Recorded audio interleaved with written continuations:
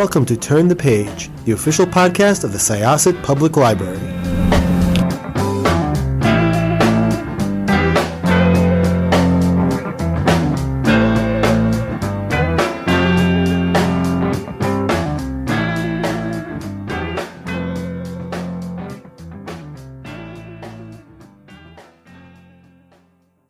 Welcome to Syosset Public Library's Turn the Page podcast. I am so thrilled to have the author Erika Lewis with us here again on the podcast. We interviewed Erika Lewis last year for her book, KELCIE, Murphy and the Academy for the Unbreakable Arts, which was such a wonderful read. It really is like the female Harry Potter. Like, it's such a cool book. It had so much Celtic mythology and magic in it. Like, thank you. To entertain kids, adults, teens. Like, it was such an entertaining read. And then recently I got to sit down and read KELCIE, Murphy and the Hunt for the Heart of DANU, which is the second book in the series, which has equally action-packed, fun, great reads. So I am thrilled to welcome back Erika Lewis. Thank you so much for being back on our show. Thank you for having me. This is so much fun.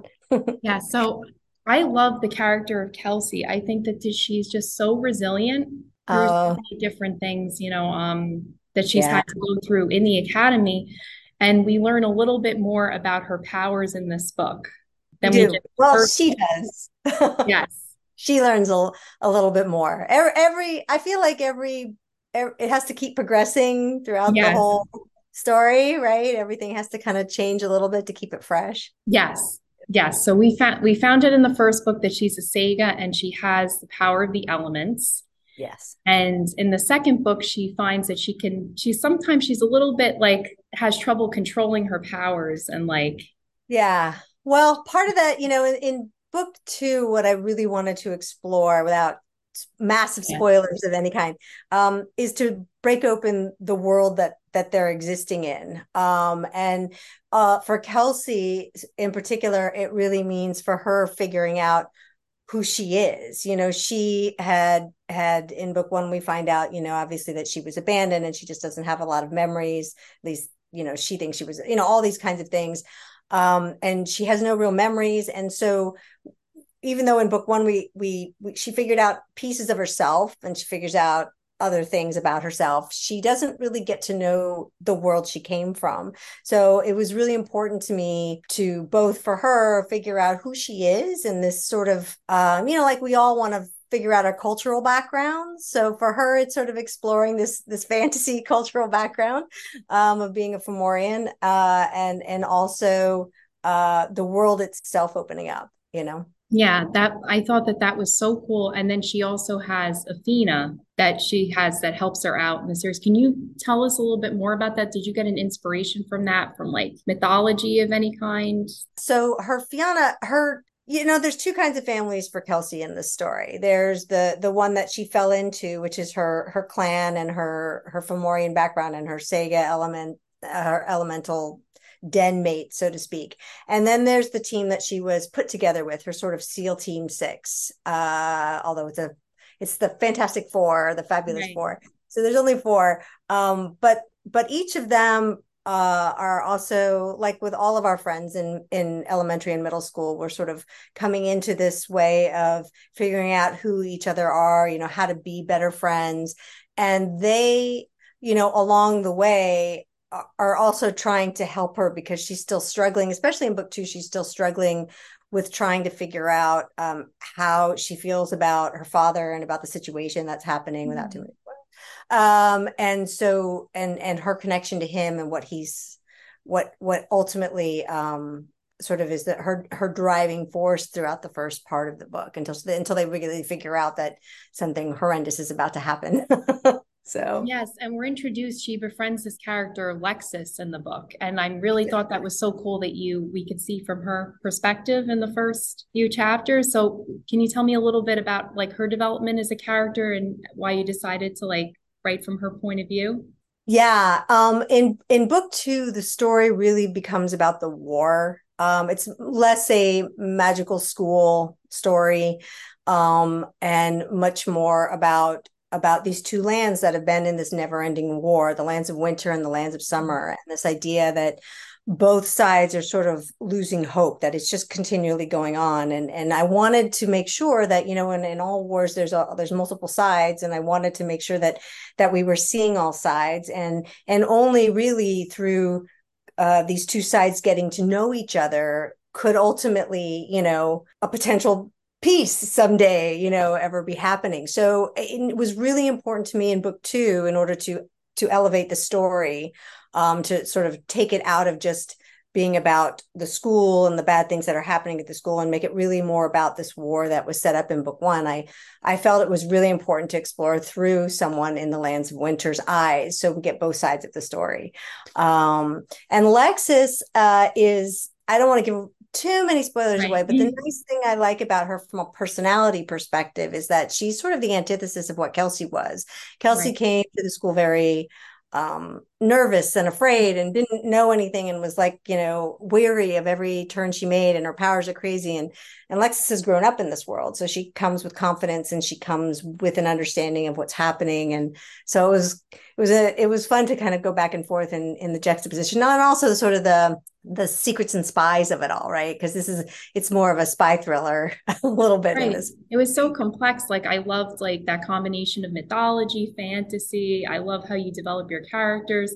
And I thought that Lexis was definitely like one of the most like ambiguous characters. And still, as you're reading through the book, you still don't know like what exactly is going on, like her intentions throughout the story. So I think you did that really well. Like, oh, thank you. Yeah, it's always really hard to know when you're writing whether you're giving away too much or too little. There's always that, like, oh, just tell them nothing. And then you get to the end of the book, like, okay, wait, that's too much to resolve. And then you go back, so with Lexis, it gave me the ability to sort of drop hints, which I loved being able to do, sort of what her sort of agenda was without giving away her agenda. So yeah, and I loved how you developed the friendships too in this first story, because we got to see a glimpse of that. But like, everyone's like up for the task in this one. Like Verona and Niall, they've really grown as characters a lot. And yeah. So I really thought Niall has the disability too. Yes. So I love that you have a character like that in the story, and like, that is really, and you could see the development in this book too. Yeah, and it's interesting, and that is stolen out of Irish mythology, in the sense that when one of their kings, Nuala, lost his arm in a war, he could no longer be king. Right. And so it was really important, yes, from the representation standpoint, but specifically too, I this idea of a guy having to want to prove himself in this way, because for him, he's never seen himself or felt that he had a disadvantage by only having one hand. He's just always overcome everything. And I think a lot of young adults who are limb different in that way, they do. I've met and talked to kids that could literally write without any hands. They're amazing. So there's a resilience in him that was really important, because it's kind of the resilience that KELCIE doesn't have when she first gets there. It's sort of the antithesis of her. She's just sort of like, really out there for herself and not really a part of this greater picture that's going on. And yeah, his growth. I'm actually in the middle. I'm literally handing in book 3 this weekend. Oh, so exciting. Me, I'm like, I know where it's going. So there's like a lot of these pieces that are, now they're all rolling through my head. Definitely, there's so much like foreshadowing, like what's to come. And like, I loved in this book, like there was action in the first book. So definitely for readers that haven't read the first story, there's plenty of action and magic. And we still see the classroom setting in this book. And if you're a Harry Potter fan, like the greenhouse, like the class is there, like it gives you like a different, like you don't really find a lot of books that you can like say are as good as Harry Potter, like compare, because like kids are always asking me, and I'm like, you definitely need to try this series, because there's so many comparisons and different things, but it's definitely its own series in its own right. And like, well, thank you. That gave me like that, like happy, like, oh, this reminds me of like Harry Potter, but it's like cool, it's its own story. And like, I'm glad that we still get some of the school, but then one of my favorite parts was like the sword, like when KELCIE does like the sword practice. I thought that was so cool, and like about the different mythology of the swords. Like, I don't know if you can tell us a little bit about that, like how you came up with that. Well, the sword itself, the one thing about, and it stems from many mythologies, a lot of swords are famous and have names, they've been given names. And I did, this particular sword has, I don't want to give away too many spoilers because it's in 3. Yeah, but the swords themselves was obviously something that we find out at the end of book 1 that was left for her by her mother. And the swords in general, in this particular thing, for me, what was really important when it comes to, because I took a lot of karate as a kid, and I've taken a lot of these kinds of classes, and what I feel like is weapons have to be made for the person that are wielding them, especially, when you're talking about balance. And with this particular thing, I wanted there to also be that sort of mentor-mentee conversation, because having a mentor like Coach Blackwell is something kind of we all dream about, this idea that somebody really believes in her for the first time, right? This coach who's willing to do this and step up for her and really back her after having such a difficult experience her first year at the academy. So the swords themselves and the mythology put behind that particular sword is not, it's fictitious. There are swords that come in, and especially in book 3, like the Sword of Light and different things like that, that definitely play a role, but this one is entirely fictitious. And so without spoiling anything, it definitely has a godly flair to it. So for sure. Yeah, definitely. And I wonder, besides the summer and winter that are in the main conflict, are we going to see more of different areas in book 3? Well, book 3. So this KELCIE story is written as a trilogy. So it's not going to be like 5 books. It's just 3. Okay. And the story arc is about ending the never-ending war. So in book 3, not any spoilers, we are going to explore another part of the other world. Oh, nice. Yeah. But it will be with the goal of how can they finally end this never-ending war. And there's a hint of that in book 2. Obviously, they hear something that sort of explains to them how the never-ending war is going to end, potentially. But the rest of it breaks apart in book 3. So, yeah. How did you go about, I guess this is the middle book, so this was I feel like this is almost the hardest one to write, because I don't know if your experience, in the series, for you, what was the most difficult one for you to write so far, you're finding? This was right. Yeah. I mean, I originally wrote the first draft all from KELCIE's perspective. And, when you're on deadline, it's a crunch. And then I called my editor, I was 3/4 of the way, almost all the way through the book. And I called and I was like, yeah, this isn't working. In order to get to where we need to go, I gotta break open the world in this book, because otherwise we're going to have 5 or 6 books. And one of the things for me is I really felt like this should be a trilogy in terms of the arc of it. So I rewrote it, but that meant sort of pulling out different story plot points and rephrasing it all and really introducing winter. So I rewrote it. People are getting a book that has been very heavily paid attention to for probably 2.5 years of my life. This was a real thing to sort of break open the entire story, because there are a lot of moving parts. I kind of equated a little bit more to Avatar: The Last Airbender. I can definitely see that. Or even, I was thinking even Percy Jackson is maybe kind of, except for the fact that it's mostly in Percy's perspective. That's true. The one thing I think that I loved the most about Avatar, for me personally, yes, well, there are books about them now, so there you can definitely read it, but it was an animated series when I watched it. I felt like Zuko's character and some of these characters that were not just the Avatar had such brilliant storylines. In fact, I think Zuko's arc for a middle grade character is probably one of the best I've ever seen. And I felt like, this is what I wanted to do. I wanted to be able to explore everybody's backstory. Now, mind you, that means there's a lot of characters and it's a big world. And, especially as we roll down the hill till out of book 2, and I've introduced so many that when we get to book 3, there's, that, but yeah. So, yeah, there's so many characters, but all the plot, the points, what's going on in the story, and you learn about these 2 different lands, and the whole what's going to happen in the ascension ceremony. There's so much build up to that too. There is. And besides the fact that we find out about KELCIE's father, yes, being an outcast in the first story, then we get to learn more about her mother in this book. We do, and we learn more about her mother and Brona's, Right. also, and we learn more about, I should say, their family. Yes, like not to go into too much depth, but yeah, that's like We that's do. yeah. Yeah, and about how about the bigger picture of everything going on. And also, how Niall's sort of dysfunctional family has impacted, obviously all of the Lands of Summer, but also KELCIE's life and her clan's life. And it's got a lot of that monarch royal flair to it because of the Ascension ceremony. So we get a lot of that too, which is I always have fun with that. That's always, I love to watch that stuff. So and write Yeah, it. no, it was so interesting. And then like I almost wondered, did you specifically look at like different parts of Celtic mythology in this book that you didn't like use as much in the first story? Could you tell us a little bit more about that research for this book? Well, the way I step into research is I sort of research everything and then sit down to write and pull pieces that come to me at a time. So in book one, we saw a lot about the different, sort of the dens that Right. are associated with Celtic mythology. We learned about the stone circles a little bit.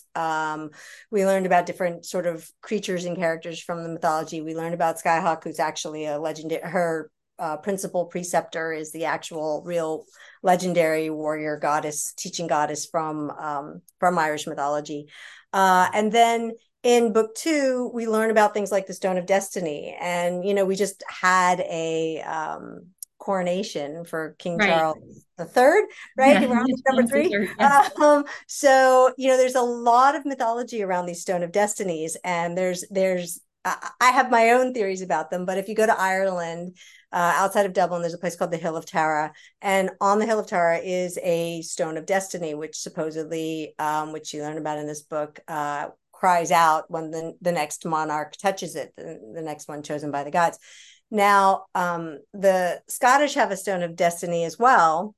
That's typically in Edinburgh Castle, Edinburgh, I should say, right? Edinburgh Castle. And for every coronation, it's brought down to England in fact, King Charles III sat on that Stone of Destiny during his coronation. My theory is that the Irish a long time ago loaned it to the Scots, and it's probably sitting in it. It's probably that's the real one, but there's multiple ones sort of floating around out there. So that specifically is in this story because we're talking about the Ascension ceremony, and we're talking. There's a lot of things that I fictionalize. I tend not to stick directly to as like, the heart of Danu and certain things that are more made up. The Fomorian language is completely made up, stuff like that. But that Stone of Destiny is, it's also sort of what's the word I'm looking for? It's exactly what all of them are going through in this book. They're all sort of stepping into the beginnings of fulfilling a destiny, I guess. Right. It's so cool and interesting, like how like mythology plays a background, like you created this own world in your own right with its own, functions and everything. But I'm like, oh yeah, that's special, like the heart of Danu and the whole quest. And like we learned more about the different saying the Fianas. Yeah. Fianas. I'm still saying Fianas. I think it's pronounced Fianna. I could be wrong, but it's Yeah. Fianna. Fianna, that makes sense. So, Yeah, Fianna, yes. So that's the way I go with it. Yeah, and definitely more into the different clans, different families than we did from the first story. So yeah, for sure. Yeah. Yeah. And it's the fun for me with all of it is to try and tie it into something that's extremely entertaining at the same time of having. I grew up on Star Wars and massive obsession, and so this idea of having sort of this evil dad and that whole thing, there were like little things that for me really resonate all the way through and sort of combine all of these things that I wanted to put into it. But there's a character in particular in book two that honestly, it was my favorite time writing Swappy Toots because he just, I don't know, he just there was something about him. I don't know. He just sort of came out of me and I was like, this character is going to be my favorite. Yeah. Besides, yeah, I would say besides Lexus in this book, like the interesting, like definitely, I can't pronounce it, how to pronounce the name again. Oh, Swappy's name? Yeah, Swappy. Oh, Swappy. Yeah. Oh, Swappy. Yeah. Yeah, Swappy, Yes. the changeling. Oh, yes.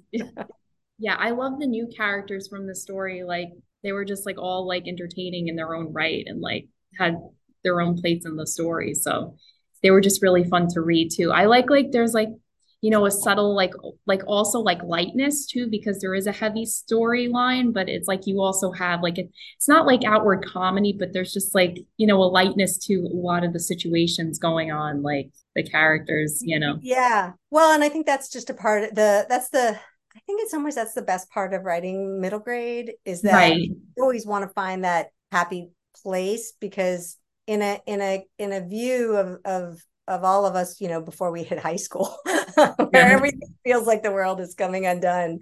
You do try to see the best in a situation a lot of times. You do, at least I growing up that, nobody's life is easy. And when you take that into account, the comic relief is always important, especially Yeah. as they get really heavy. Yeah, And and I like the chapter lengths too. It's not like overly like I find it's a very accessible read for like okay.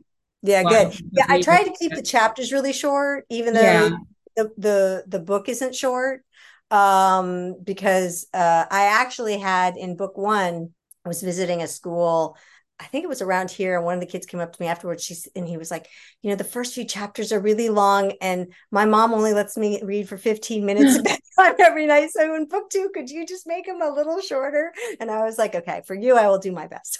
Yeah, I noticed that like not from the first book like they were overly long, but I really appreciated the shorter chapters like because I find that that keeps me reading and like every chapter had its own information that was important to continue on, but it was just like that was great. Like Okay, good. Yeah, I yeah. tried really hard because it's when you're learning to read, I feel like you kind of gravitate from almost like graphic novels and illustrated books up to these books that are longer. And if you can keep the chapters shorter, it's I don't know. I mean, even as an adult reader, I appreciate chapters that aren't 25 pages long.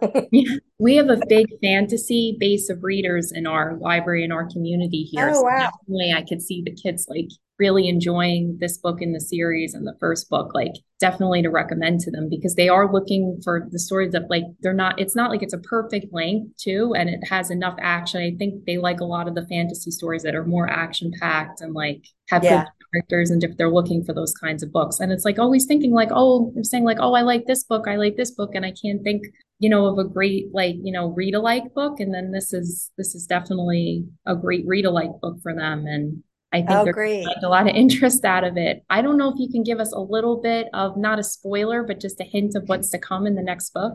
Oh, and book three? Book three, yeah. Oh, wow. Book three is a very epic uh ending to the never-ending war. It is about whether the lands of summer and the lands of winter are going to find a way to make peace. And it's going to have to be these two Fionas that have sort of started things in book two.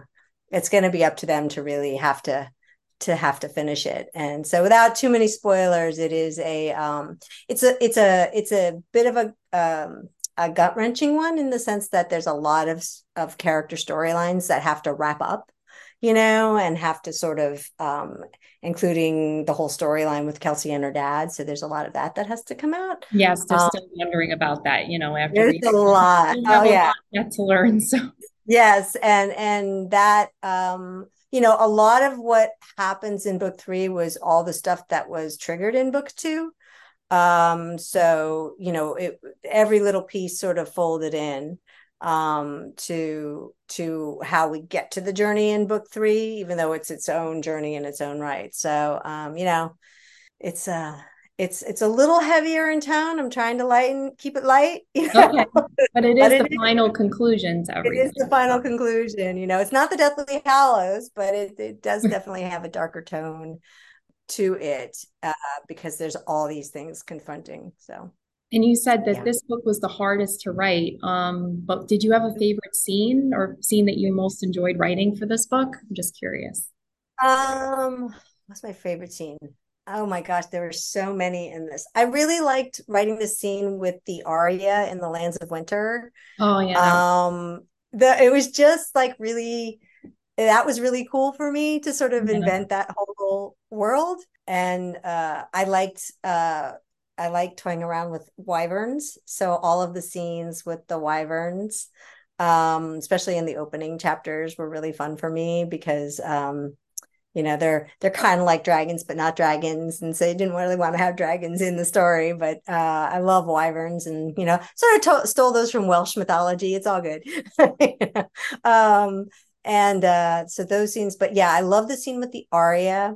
And then I also really enjoyed writing the scenes in Chawwell Woods with KELCIE, when she, without too many spoilers, Well, but that when was she's so cool. Yeah.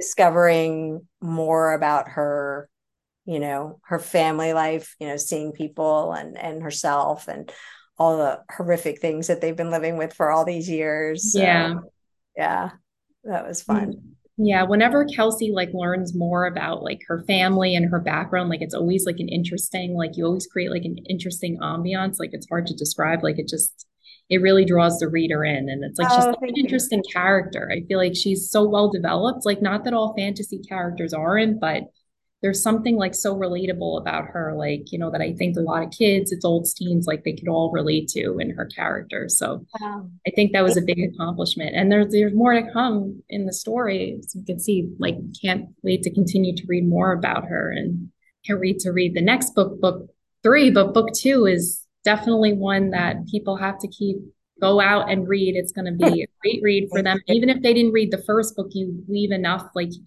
you catch up anyone, even if you're coming into the story the first time, you can always go back and read the first book, but you could read this book on your own and be able to follow what's going on and everything. Like you gave us enough there was enough included in the first book, in the second book, that you would know what was going on with the characters. So yeah, and for anyone who read the first book, and that's I also, it's like a nice, I try to do short reminders so that the book doesn't end up really long. But you kind of want that because the books come out every year, and so it's been a little while since the first one came out. So if anybody read it right away, it's like, oh, I can't remember everything. But we catch you up pretty quick. So yeah. Is there anything that readers should pay attention to or like keep an eye on in book 2 that might become important later on without too many spoilers? Or I think the scenes that happen in the Lands of Winter, okay, yeah, are probably the most important scenes that play through to book 3. There's also there isn't, the one thing I tried really hard to do, and I always try to do this, is not to leave a book on a cliffhanger ending, because that makes me a little nuts personally. Like I just want to throw it against the wall. And we tend to, in young adults, like YA and in others, a lot of times leave, they're like, how could you leave them hanging from a rope about to die? So I tried to really give a satisfying, not cliffhanger ending on this, but there's a slight cliffhanger ending when it comes to KELCIE's dad. And those are really, so the back third of the book is really all the stuff that's going to push more towards book 3. So. Oh, very exciting. Well, can't wait. And everyone needs to read the second book in the Kelsey Murphy series, Kelsey Murphy and the Hunt for the Heart of Danu. And what is the official release date? July 25th. July 25th? Yes, that's like on July 25th. So yeah, everyone go out and read Erika Lewis's new book in the series. It was so nice talking with you again about the series. Like I really love the series a lot. So thank you. Yeah, and I can't wait to know more. Oh, well, thanks for joining us on Turn the Page. As our special guest today was Erika Lewis, and Kelsey Murphy and The Hunt for the Heart of Danu is due out July 25th. Yes, thank you. Thank you for having me, Erika. it's time to close this chapter of Turn the Page. Join us for the next episode.